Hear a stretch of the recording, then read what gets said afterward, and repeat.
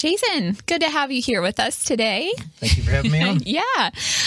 We, as you know, our podcast is about theology of the body, which you also are very interested in and love, and that's your whole real work to share with the country and the world. So we want to just ask you a question about how you heard about theology of the body. It was through St. John Paul II's book, Love and Responsibility. That was kind of like the gateway drug, so to speak, that got me to discover just the beauty and the richness of what he was teaching. At the time I was in college and I was leading a lot of high school retreats, and the kids were sharing with me just the brokenness in their own relationships and families, and so much having to do with sexuality. And at the same time I was doing sidewalk counseling, talking to women who were, getting ready to get an abortion, and, talking to them as well, and just the struggles that they were going through. And then discovering Love and Responsibility is like, wow, this is the antidote. Like, this is the antidote. If they could just hear this, the beauty of God's plan for human love. I mean, you can argue with truth and goodness, but beauty is just irrefutable. And the way he lays out God's plan for human love, it was so riveting to me. And then from there, I started to learn about theology of the body after Love and Responsibility. But that's how that was my introduction to it. That's wonderful. Did you ever think that learning that would bring you to what you've been doing with your work? Well, I knew I wanted to share it. I just didn't know what avenue that would look like. Like, first I thought, well, maybe I'll be a high school guidance counselor, maybe some like Christian marriage and family counselor, maybe this, maybe that, maybe I'll be a university professor. But just, God, the passions you have, the desires are kind of God's gift to you. And then if you just trust him, then in time, the right doors will open up where he wants you to share that passion. That's amazing. That's so good.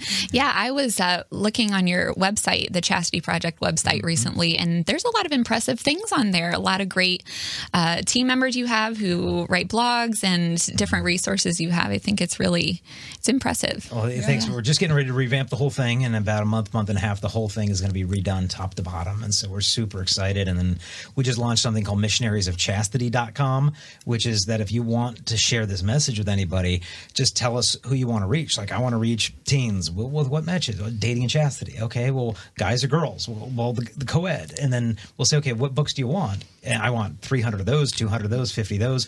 We'll create like your own GoFundMe page kind of on our website, and then anybody can donate to your project. We'll announce on social media. We raise the funds for you, and we send you everything for free. And so then you just become missionaries of this message to other people. So you don't have to pay anything. We don't have to pay anything. And then you get all these resources to share. So that's so cool. Yeah. That's very cool. Well, speaking of chastity, that is the theme of our talk today. We want to talk to you more about what you know, how we can share with our audience members, our listeners, what chastity is and why it's so beautiful and important. So you ready to have a conversation with us? Let's do it. Okay, let's do it. Open your hearts, open up your hearts to Christ. Do not be afraid.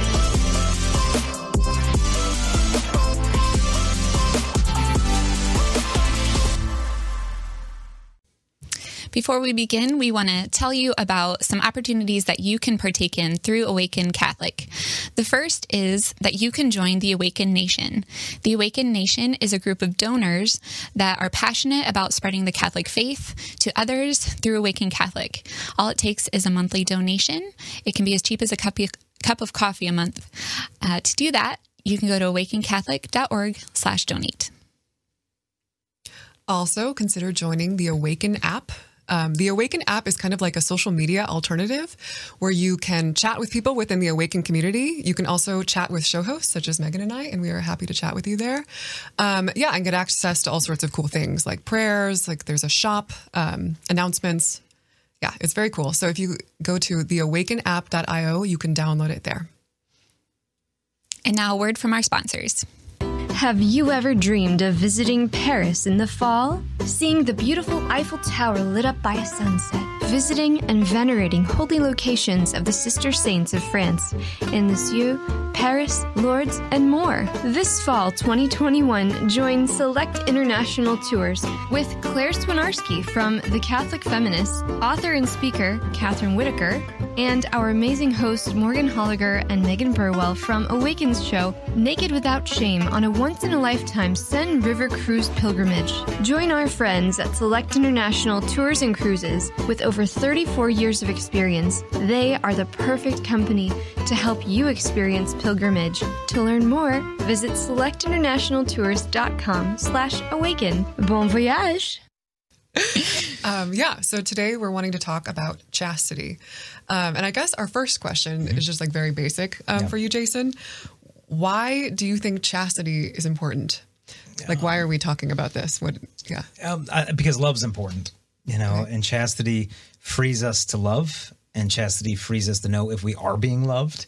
And so it frees you to love because, if you can't really say no to your sexual desires, saying yes really doesn't mean a whole lot.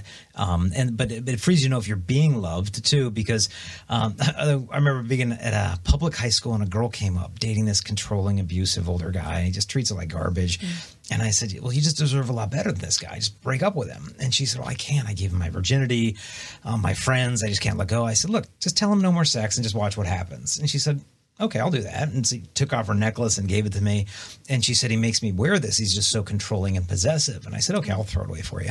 And she goes away. And 5 minutes later, she came back and she's all happy. And she said, I dumped him. And I said, that was really quick. And she said, yeah, I told him no more sex. And he slammed his locker shut and he threw a book at me. And he said, where's your necklace? And she said, I gave it to the chastity guy. So you see what happens? Like, she just tested his love. Like, do you really want me?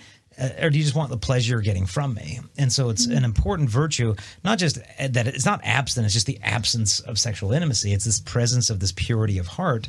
And so it's a real challenge of love and a real test of love. So it frees us to love and then frees us to know if we're being loved. As you were talking, it made me think of how really there's been kind of a difference in seeing the human person not as someone to love and to affirm and to put first, but as you were saying, someone to give me pleasure. Yeah. And I was just listening to the radio on my way here, and there's so many songs about that. You can tell like the heart in the lyrics really desire like a fulfillment through pleasure, really. And instead of the joy that comes from chastity, from the virtue of chastity, from I guess, the vision of the person as of gift and as beautiful. So what do you think about that? Well, that's why the virtue is so important, because it really brings another person's intentions right up to the surface. Because if it's me that you're after, you can have me without all the pleasurable stuff before marriage. Mm-hmm. But if it's the pleasure that you're after, and I take that out of the equation, then it shows you were never after me to begin with. It's kind of like, I think of it as like a cigarette smoker who's addicted. They don't really want cigarettes. They want the feeling they get from the nicotine in the cigarette. And then when the cigarette is smoked down to the little butt, they just flick it in the gutter, because that's never what they wanted to begin with. And in the same respect, I think a lot of people feel discarded like that after a broken sexual relationship, after the person consumed what it was that they desired and then discarded them. And so it just, it's a real test of love. Like, do you love me, or do you just want the pleasure you're getting from me? And so it's not that it's like this grim reaper of love. It's a test of love. It's almost like wind on a flame. Like, if it's a weak flame, it's out. But if it's a strong flame, you just inflame that thing. And so that's what purity does. If it's love, it'll intensify it, like a forest fire. Or that fuel, it's a windy day, we don't know if we can stop the forest fire today, so it's fuel to that fire. But if it's weak, like what lust is, and then you put purity on it, it douses it. And so it's a real test. That is cool. So, and it's important to define the terms too. Like, chastity doesn't mean celibacy. Celibacy is the state of not being married. Chastity does not mean abstinence necessarily. Abstinence just means no sex. Chastity is a virtue that applies to everyone regardless of your state of life, whether you're single, you're married, you're a priest. That's not the elimination of sexual desire or attraction, but it kind of orders our desires according to the demands of authentic love. And so chastity is going to mean different things depending on your state in life. And so for a single person, it does obviously involve abstinence. But even for a married person, it not only involves not looking at pornography or using your wife or being unfaithful or pornography, but it also can involve times of abstinence in your marriage, even heroic, sometimes seasons of abstinence that you might not have expected going into that sacrament. Whether your spouse might be going through this or that. And a friend of mine, his wife had been abused when she was young, and she never really worked through that sexual abuse through counseling. And then those wounds kind of came up in marriage, and she told him, I can't really be close to you right now because it brings back too much bad stuff. And he was a real loving, understanding husband. Okay, that's fine. And I can show love to you in other ways. And a week went by of abstinence and marriage, a lot happens. And then it was a month of abstinence. That happens. And then it was 2 months and 3 and 4 and 5 and 6 months of abstinence, for this young husband. And for him, it was like, God, Jesus, I didn't sign up for this. And Jesus is like, actually, you did. Good times, bad, sickness and health is all kind of in there. But he realized that his idea of masculinity was kind of warped because he thought if you're a real man, then, a woman's going to be sexually responsive to you. And the very fact that his own wife was frigid toward him just made him feel like less of a man. But he realized that by staying on that cross of abstinence for love of her, he was becoming more of a man to her than any man had ever been in her life. And through her affliction, he was healed. And through his affliction, she was healed, and they were able to come back together closer than ever as husband and wife. But if he didn't understand that abstinence can be an expression of love, he could have gotten all pouty and petulant and whiny and distant and unfaithful or demanding, and it just would have infected her own wound. But because he possessed that virtue of chastity, it freed him to love her rightly. That is so beautiful. I was just thinking of a question about, how this example in particular can be maybe illustrating this freedom, this time that he had to really deny himself for the sake of his wife, and how chastity is not. It doesn't stifle sexual attraction. Mm-hmm. It doesn't put a damper on it, but it actually makes it flourish, and you become more free. Yeah. Yeah. John Paul had some beautiful insights when he spoke about that. He was talking about as we grow in purity. He actually says we actually come to a ever greater awareness of the gratuitous beauty of the human body and its masculinity and femininity, and this beauty becomes a light for our actions. And I love the quote because you would think it'd be the opposite, but he's saying, look, the more you grow in purity, the more aware you are of the gratuitous beauty of the human body. And it's that beauty that becomes a light for your actions, that you realize the meaning of the body is this invitation of love, not this invitation to use. And so it's precisely the beauty that you become more aware of, as opposed to thinking that purity is just becoming numb, and cold toward beauty. And now I'm pure. No, you're puritanical and you're repressed, and that's not going to work. And so chastity doesn't eliminate those sexual attractions. I mean, you still experience sexual attraction, but the solution isn't no. It's all bad. It's all an occasion of sin. It's all dirty. I mean, we need to have custody of our eyes, of our senses, of our imagination. But the answer to the human body ultimately is yes. That and how do you say yes to a body that doesn't belong to you? Like some pornographic billboard. How do you respond to that in love? Well, I would say, you see beauty. Thank God for that. Thank you, God, for making that person beautiful.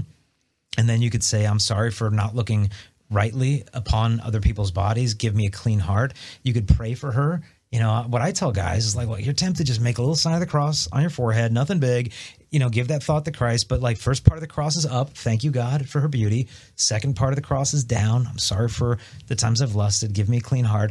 Then the cross lifts up so you don't stay in that shame and guilt. Bring it up and then look over. Does she have a wedding ring? Okay, pray for her and her husband. No ring? Pray for her future vocation. So you're transforming temptation into intercession. And then the last part of the cross leaves her. Where's the source of her beauty? The Blessed Trinity. That's the beauty you ultimately long for. So go into that adoration. And so that gratitude, contrition, intercession, and adoration are the 4 kinds of prayer in the Catechism of the Catholic Church. And so that moment that you think is only an occasion of sin can be an opportunity for grace and a way to respond to the beauty of that body with love. And it doesn't matter if it's some girl walking by you in the shopping mall. Doesn't matter if some pornographic flashback from your imagination from 10 years ago. You can apply this and respond to the body in love. That's really beautiful. That's very practical advice on how you practice chastity. Mm-hmm. I guess one of our other questions was, how can you, sort of connected to this, how can you tell the difference between you're seeing a beautiful person and you're just attracted to that, attracted to that beauty, and then lust? Yeah. How can you kind of disentangle those things? Because I think a lot of times in our experience, they're kind of one and the same. Yeah. Yeah. It's a great question because if someone doesn't understand the difference between sexual desire and lust or attraction and lust, they will give up on purity in an instant because they think, okay, if I get really, really holy, I'm not going to have any more sexual attractions or desires anymore. It's dude, if you don't have those desires, you're not holy, you're dead. That's not, that numbness is not a sign of sanctity. It's a sign of just repression, and it's going to explode, and so it's not about, eliminating, but integrating our desires. And so how do you distinguish the two? Well, one way I think about it is that when you see a beautiful body, neurologists say that within a third of a second, your pupils will dilate, your skin tone will flush, your muscle tone will change, your heart rate will increase. This is all within like a third of a second. Boom. That is a reaction. That's not a sin. That's not something you have to go to confession for. Third of a second. You cannot exercise the power of your will over this biological reaction. It's fine. God made that person beautiful. Your body's responding to it. So you had a reaction, but now you're afforded the opportunity for your response. How do you respond now? Mm-hmm. Are you now looking at that person as a collection of body parts? Are you waiting for them to look away so you can look at their body lustfully? Like, what are you doing at that point? Mm-hmm. Or are you responding by elevating your gaze, eye contact, respect, and keeping your imagination in check? And so you've got that reaction, totally natural, but now you're given a response. Will you respond in love and respect and dignity? Or are you going to respond in lust, looking at that person? And what lust is, Mikhail Waldstein, who did the introduction to John Paul's Theology of Body, the translation, he gave one of the best definitions of lust, of what it is a reduction of the human person to their sexual value. And so the enormous value of chastity is it doesn't get rid of that sexual value, but it prioritizes it in the full context of the value of the human person. And so essentially what lust does, it cuts out all this personal value, and all you have is the sensual value. And so chastity frames that sexual value in the overall context of the respect of the human person. And so it's not a reduction of attraction. If anything, it's an intensification of it, because you see the full attractiveness of the other person. Because so often people commit in relationships because of the sensual connection there, without realizing you guys have nothing else. Yeah. If you were to take that out, it'd just be a vacuum, just an empty void, an empty space. Mm-hmm. And that's what a lot of couples come to realize after a couple years of marriage or whatever. It's like, wow, I picked this person because of the looks. I picked this person because, we were so good in bed together and all this. We were cohabiting. And then now the trials of life come, and I don't have a life partner. Like, I don't have someone who I admire or I respect. I don't have someone who's actually growing in virtue. I just have someone who I had a sensual reaction to. Mm-hmm. And some people say, well, how can you know if you really, are going to fit together if you, don't sleep together before marriage? I mean, then how will you even know if you're compatible? And it's like, dude, trust me. I mean, that part of life will figure itself out. It's the other part of compatibility that really matters. And, compatible in Latin comes from compati, which means to suffer with. And so it's not about fitting so perfectly. Wow. It's about the incompatibilities that you are going to have. Do you know how to deal with that? And if you don't, you can't bury it under pleasure for the rest of your life and think that that's going to make a marriage last. You. Yeah, you. You know you've always wanted to go to Paris. Well, now's your chance. If you go with Select International Tours, the sponsor of today's Awaken Catholic Show episode, you can join Claire Swinarski from the Catholic Feminist podcast, as well as author and speaker Catherine Whitaker, and our amazing hosts Morgan Holliger and Megan Burwell from Awaken's show Naked Without Shame, on a once-in-a-lifetime Seine River cruise pilgrimage in France. Visit and venerate the sister saints of France in Lisieux, Paris, Lourdes, and more. Sacre bleu! Learn more by visiting selectinternationaltours.com/awaken. Yeah, do you have anything else to share about how we know when we're getting chastity right? I think that makes so much sense. I mean, just starting with the vision of the human person as more than just sexual value, that was so helpful to see that, what chastity does is you see your whole identity, or you see the whole identity of the person you're attracted to. Yeah. And then the sexual value kind of becomes a part of the whole. And I just love that. That is so great. And that's really it's practical advice to challenge people, to challenge our listeners to start to see the person as gift. We talk a lot about that on the show. Yeah. People are gifts, and their identity comes in God through that givenness to love that person. And so trying to know when you've got chastity right, one thing is realize, this is not a destination. Heaven is the destination. Chastity is more the journey. you know, and if you think it's a destination, you're like, wait, when am I going to get there? You know, am I there yet? Like, am I chased yet? And like, how come I'm still struggling? Like, what do I need to do that Jason Everett already did and Christopher West already did? Like, they already got it all figured. Like, no, like, we're on the road with you. Like, this is not some, like, I signed my purity commitment card when I was 12 and now I'm chased. It's like, this is a daily, hour by hour battle of our imaginations, our eyes, our hearts, our motives, our intentions at the deepest layers. And so, first off, is not thinking of it as like some destination you're finally going to get to, because it's a battle. And, you know, granted, I mean, John Paul II talks about as we grow in this, we move away from the things that were initially a real stumbling block in the purgative stages of this, of the, you know, the spiritual life. And we move about with greater freedom, that those things that would have been a greater temptation aren't so much. You know, so like if you gave me a smartphone when I was 14 years old, it would have been game over. I mean, I would have never left my room looking at all the garbage on there. But now I can be alone in a hotel room 1,000 miles away from my wife with a cell phone, and it's,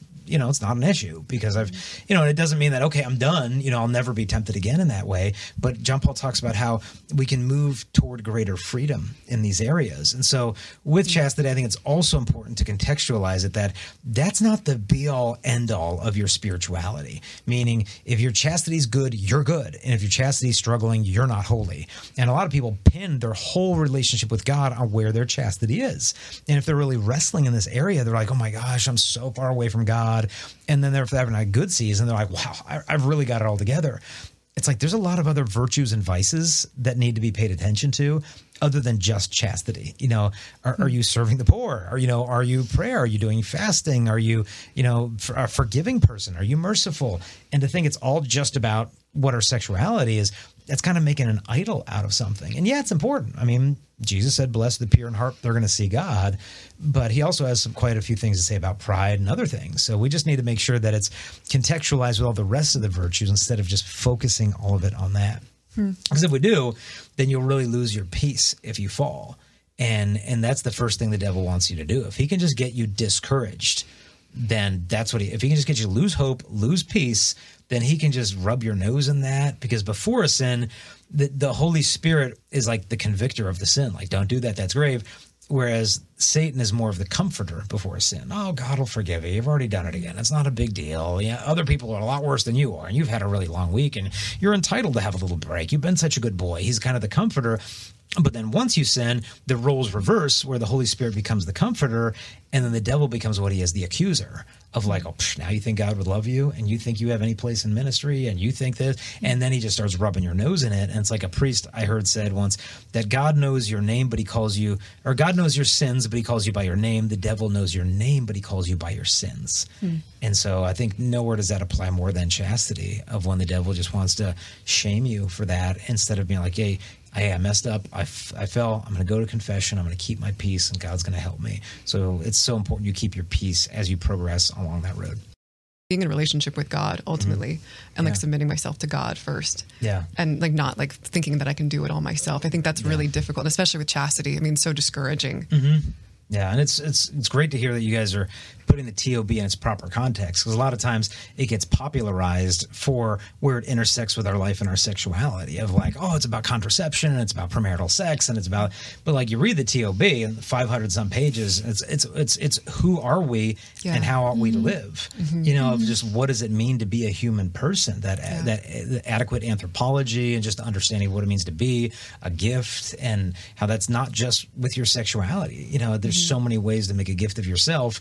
And so it's a good thing to hear that you're broadening people's lenses of realizing the TOB is not just some marriage prep program. It's not some premarital sex, you know, explanation of why that's bad. It's so much more of just what it even means to be human. And it's such a perfect time in civilization right now for this message to come to be, with like Demi Lovato coming out 48 hours ago explaining how she identifies as a non-binary, and she prefers the they them pronouns. And like culturally the kids are like, oh yeah, okay, great, good for you. Like, what does that mean? What does it even mean to be human? And John Paul gives us that understanding that so much of culture lacks. So. Absolutely. Yeah, for me, and just my I guess, awareness of theology of the body, it came just with that knowledge, that knowledge of the human person. And once you begin to see that as beautiful, this gift that John Paul II brings us, in kind of calling us back to ourselves and how Christ calls us to understand who we are, it just really changes the way you think and then see things in your own relationships, your day-to-day life. It can be kind of abstract to talk about like thought that way, but truly it's beautiful when you can start to think of these things and apply them to your life. So I think he was the biggest witness of the theology body just by the way he lived. You know, it wasn't so much 5 years of Wednesday audiences. It was the person of John Paul II that was the message of the theology of the body. Just how he untiringly and ceaselessly made a gift of himself to others. You know, whether it was in his morning, like he would wake up in the morning anywhere between 4 to 5:30 in the morning, and he'd do his rosary, watch the sunrise, do his morning prayers, and then he'd go to his chapel, and he had a little prayer desk before the Blessed Sacrament, a little kneeler that opened up, and in it were all the written in letters he got for prayer petitions, and he'd rifle through those 30 or 40 petitions a day before Mass and pray for those things, and then he'd follow up with his secretary. Have you heard anything on that one couple, from Ohio? Were they able to have the baby yet? Okay, well, I'll keep praying, and he would be following up to make sure that these miracles were happening. And, indeed, many of them did. I mean, one woman came to him and her husband were from Vancouver, and they had all these infertility problems, and the wife just pours her heart out, Holy Father, we're not able to have a child. And John Paul just smiles at him, traced the sign of the cross, said, you'll have a boy. And they're like, what? And they left the Wednesday audience and took a pregnancy test, and they were pregnant with a boy. Who they not surprisingly named John Paul. So, right. But like he would make a gift of himself. It doesn't matter if he's at a stadium with 80,000 kids. He was concerned with the one. And I remember when he went to France, and this was before World Youth Days even took off, he was at a stadium called Parc des Princes, and there was, I think, like 50,000 teens inside the stadium, like another 30,000 outside, and they could just ask him whatever questions they wanted, like through a live mic, and he would answer whatever questions, just unscripted. And then apparently a kid got up who wasn't planned to get up and said, like, I don't understand why you believe in God, and I don't believe, and I don't mean disrespect, but I don't understand. And before the Holy Father could answer him, he was kind of shuttled off because he wasn't supposed to be part of it, and went back in the lineup or into the crowd, and John Paul didn't get a chance to answer the kid. And so he went home to Rome, and he just kept thinking about that one boy. And so he calls up or reaches out to Cardinal Francois Marty, who is the cardinal in France in charge of the event, and he said, I'd like you to find that boy for me. And I'm sure the cardinal's like, Holy Father, 80,000 kids, and the Holy Father was adamant, please find him. And so they just started asking around, like, do you know what youth group that kid was with? Or, oh yeah, he's with St. Joan of Arc's parish or whatever. And they found the kid. And John Paul sent a personal invitation to join him in the Vatican for lunch so they could sit down and talk one-on-one with the struggles that kid had in the faith. Flew the boy to the Vatican, and they had lunch together. Like, that was the shepherd's heart he had. In the midst of the 80,000, he just went after the one. And so TOB wasn't something he taught. It was what he lived. And that was the most powerful witness to me. It's incredible. That is so incredible. How his focus on one person at a time, and just that connection, and seeing that one, and making you feel like so loved and so appreciated in his presence. It makes me think Mother Teresa said something similarly. It's that though she was such a worldly figure, and she helped so many people in India, she said it's not my responsibility to tend to the masses, but just one at a time. Just seeing one person at a time, caring for one sick person at a time. Yeah. But that witness is what we're saying, that total givenness in the presence of somebody, it does ripple effect. You see that witness and you think, wow, that's so beautiful and special. Yeah, and John Paul, that's just how he thought. I remember hearing once that sometimes he would stand out of the papal window and look out, like the year of the Jubilee, and see thousands and thousands of people at a time going into St. Peter's Square, and he would just pick one out of the audience and be, I wonder what that person's story is. But he had that heart of the individual as opposed to the masses. I mean, he was obviously just a magnetic personality in front of hundreds of thousands, but you still felt like you were the only person there that he was talking to. And it's just because it's the guy he was. I mean, as a parish priest, he'd be going hiking with the kids in the mountains when it was illegal. Like if he was caught doing this stuff, by the communists, I mean, they would have killed him, but he was doing it as a priest. He did it as a bishop. He was even doing it as a cardinal, still going to these campouts. And I remember talking to one bishop, and apparently John Paul II came to one of his kids' retreats before he became a priest. And then this guy, became a priest and grew up and then got to see John Paul II decades later and said, Holy Father, like you came to my retreat up in the woods with my youth group, with my youth group in Warsaw or whatever. And, in 1954 or whatever it is, with so-and-so's church. And John Paul's like, yes. Tell me, how is Catalina? How is Peter? How is Tomas? And he went down the name of the kids on the retreat from decades earlier. Wow. And this priest's jaw must have just dropped. Like, how do you do that? How does not your mind, like, how does your heart even get that big to fit the whole world in it? But that was John Paul. I mean, he had the names of every bishop and diocese memorized in the entire world. He had an atlas, and he would pray over the church and knew all the bishops' names. I mean, granted, his intellect was staggering. He had a gift of split concentration where he could do two things at the same time with equal efficiency. So he could write a papal speech while someone was teaching him a foreign language. He would read a dense book of philosophy while someone else was reading him a different book on theology, and he would absorb both sources simultaneously. And his secretary he said that is not a myth. He could actually do those things. Oh my gosh. And so, I can do it too, but I'm half as good at both at the same time. Yeah. Honey, I'm listening to you. I'm like, LeBron James, good try. But his was on a totally different plane. So, yeah. Wow. That's amazing. Yeah. Well, one follow-up question I have, just thinking about how you're sharing so many beautiful things about John Paul II and how he was a gift to so many people. What would you say would be your definition of what it means to be a gift more practically? Like, what are those qualities that we can all kind of strive to be when we're in the presence of somebody, to be a gift to them? I had Father Agustino Torres on our podcast recently, and we were talking about singleness during social isolation, and he was giving recommendations to single women of what to look for in a man. And he said, girls, you need to find a guy who's fat. And he said, what I mean by fat is he's faithful, he's available, and he's teachable. And I think it's that central one, available. Not available in the sense of he's not dating somebody else, but is he actually present to you? And one of the things that Father Agustino pointed out, he said, look, when guys get hooked on porn, they stop being available. Not meaning he's just not asking girls out because he's too busy sitting on his cell phone in his basement, but he's like, no, like they're not even there. Like even when you're with them, they're not fully present. They're not fully engaged. And you can't make a gift of yourself if you're not truly available to others. And so I think just availability for whatever God may be calling you to do at that particular moment is essential. Because, the Holy Spirit, a priest back home in San Diego where he lived said that the Holy Spirit talks to you 100 times a day. Are you listening?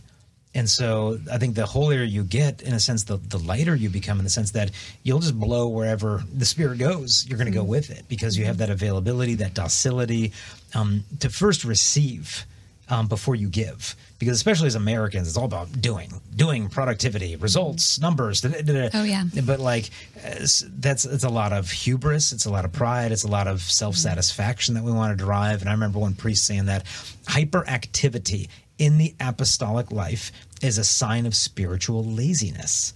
And I really chewed on hyperactivity in the apostolic work is a sign of spiritual laziness. And he said the reason for that is because you want to do the easy stuff, not the hard work of contemplation and meditation and intercession where the real fruitfulness comes from. You just want to see results. You want the satisfaction of seeing the work of your own hands instead of being docile, receiving, entering into prayer, and letting God make that fruitful. You're more obsessed with numbers and successfulness. And so it's just a real good kick in the pants, though, of just if you want to make a gift, you first need to learn how to be before you go do.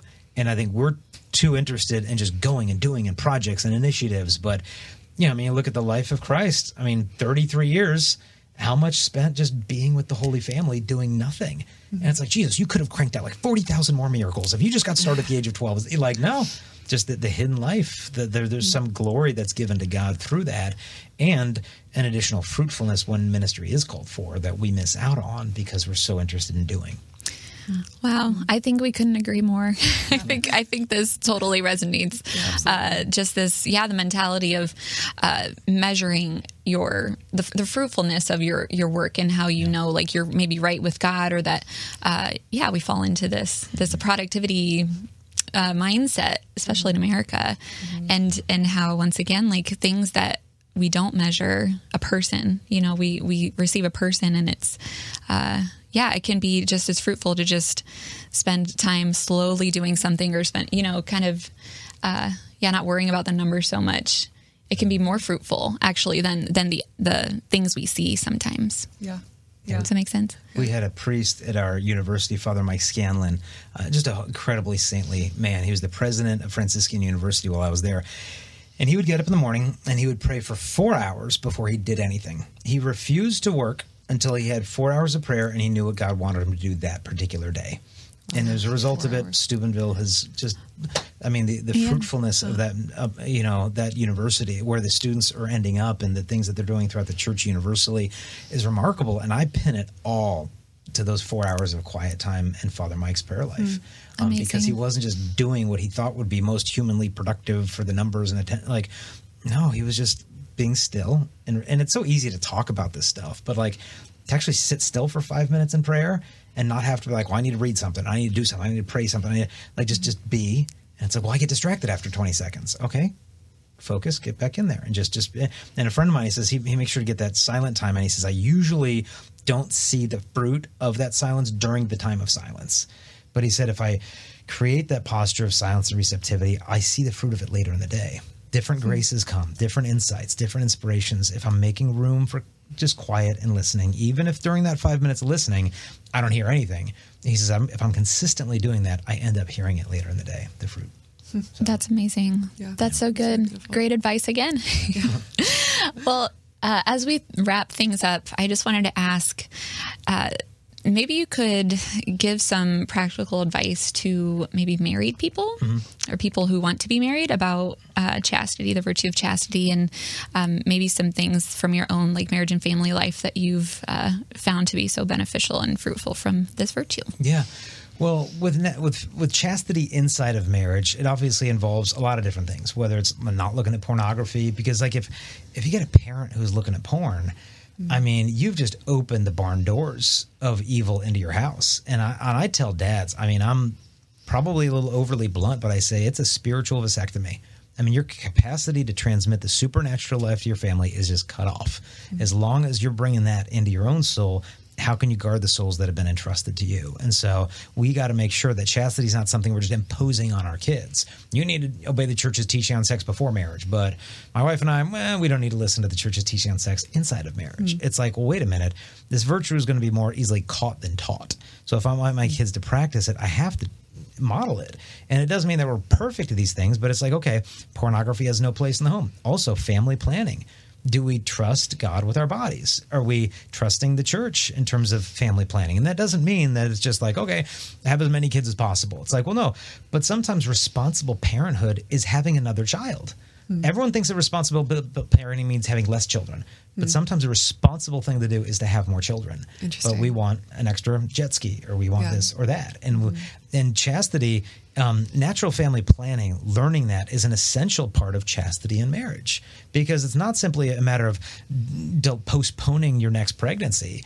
It's understanding your spouse's body, and it's just, it requires obviously self-mastery and self-control, and it's difficult, but couples who use it have a divorce rate under 4%. And I think it's important that when we try to sell NFP to the engaged couples, we make sure we tell them it's a pain in the neck. We make sure that we don't make it it's living the theology of the body. And it's like going from honeymoon back to engagement. It just rekindles intimacy every time. Like, no, sometimes it's a real pain in the neck. And like, they need to hear that. Otherwise, if we try to oversell it and candy coat it, and then they get married and they're like, wait a minute, this is hard because I travel for work. And then when I'm home, it's like the days we can. Then a day I go on the trip, we can. And it's just creating this tension. And, and my wife's all into NFP. And I think the church is overly rigid about it'll bring to the surface kind of like, what marriage does is it brings your virtues and your faults up at the surface more clearly than ever.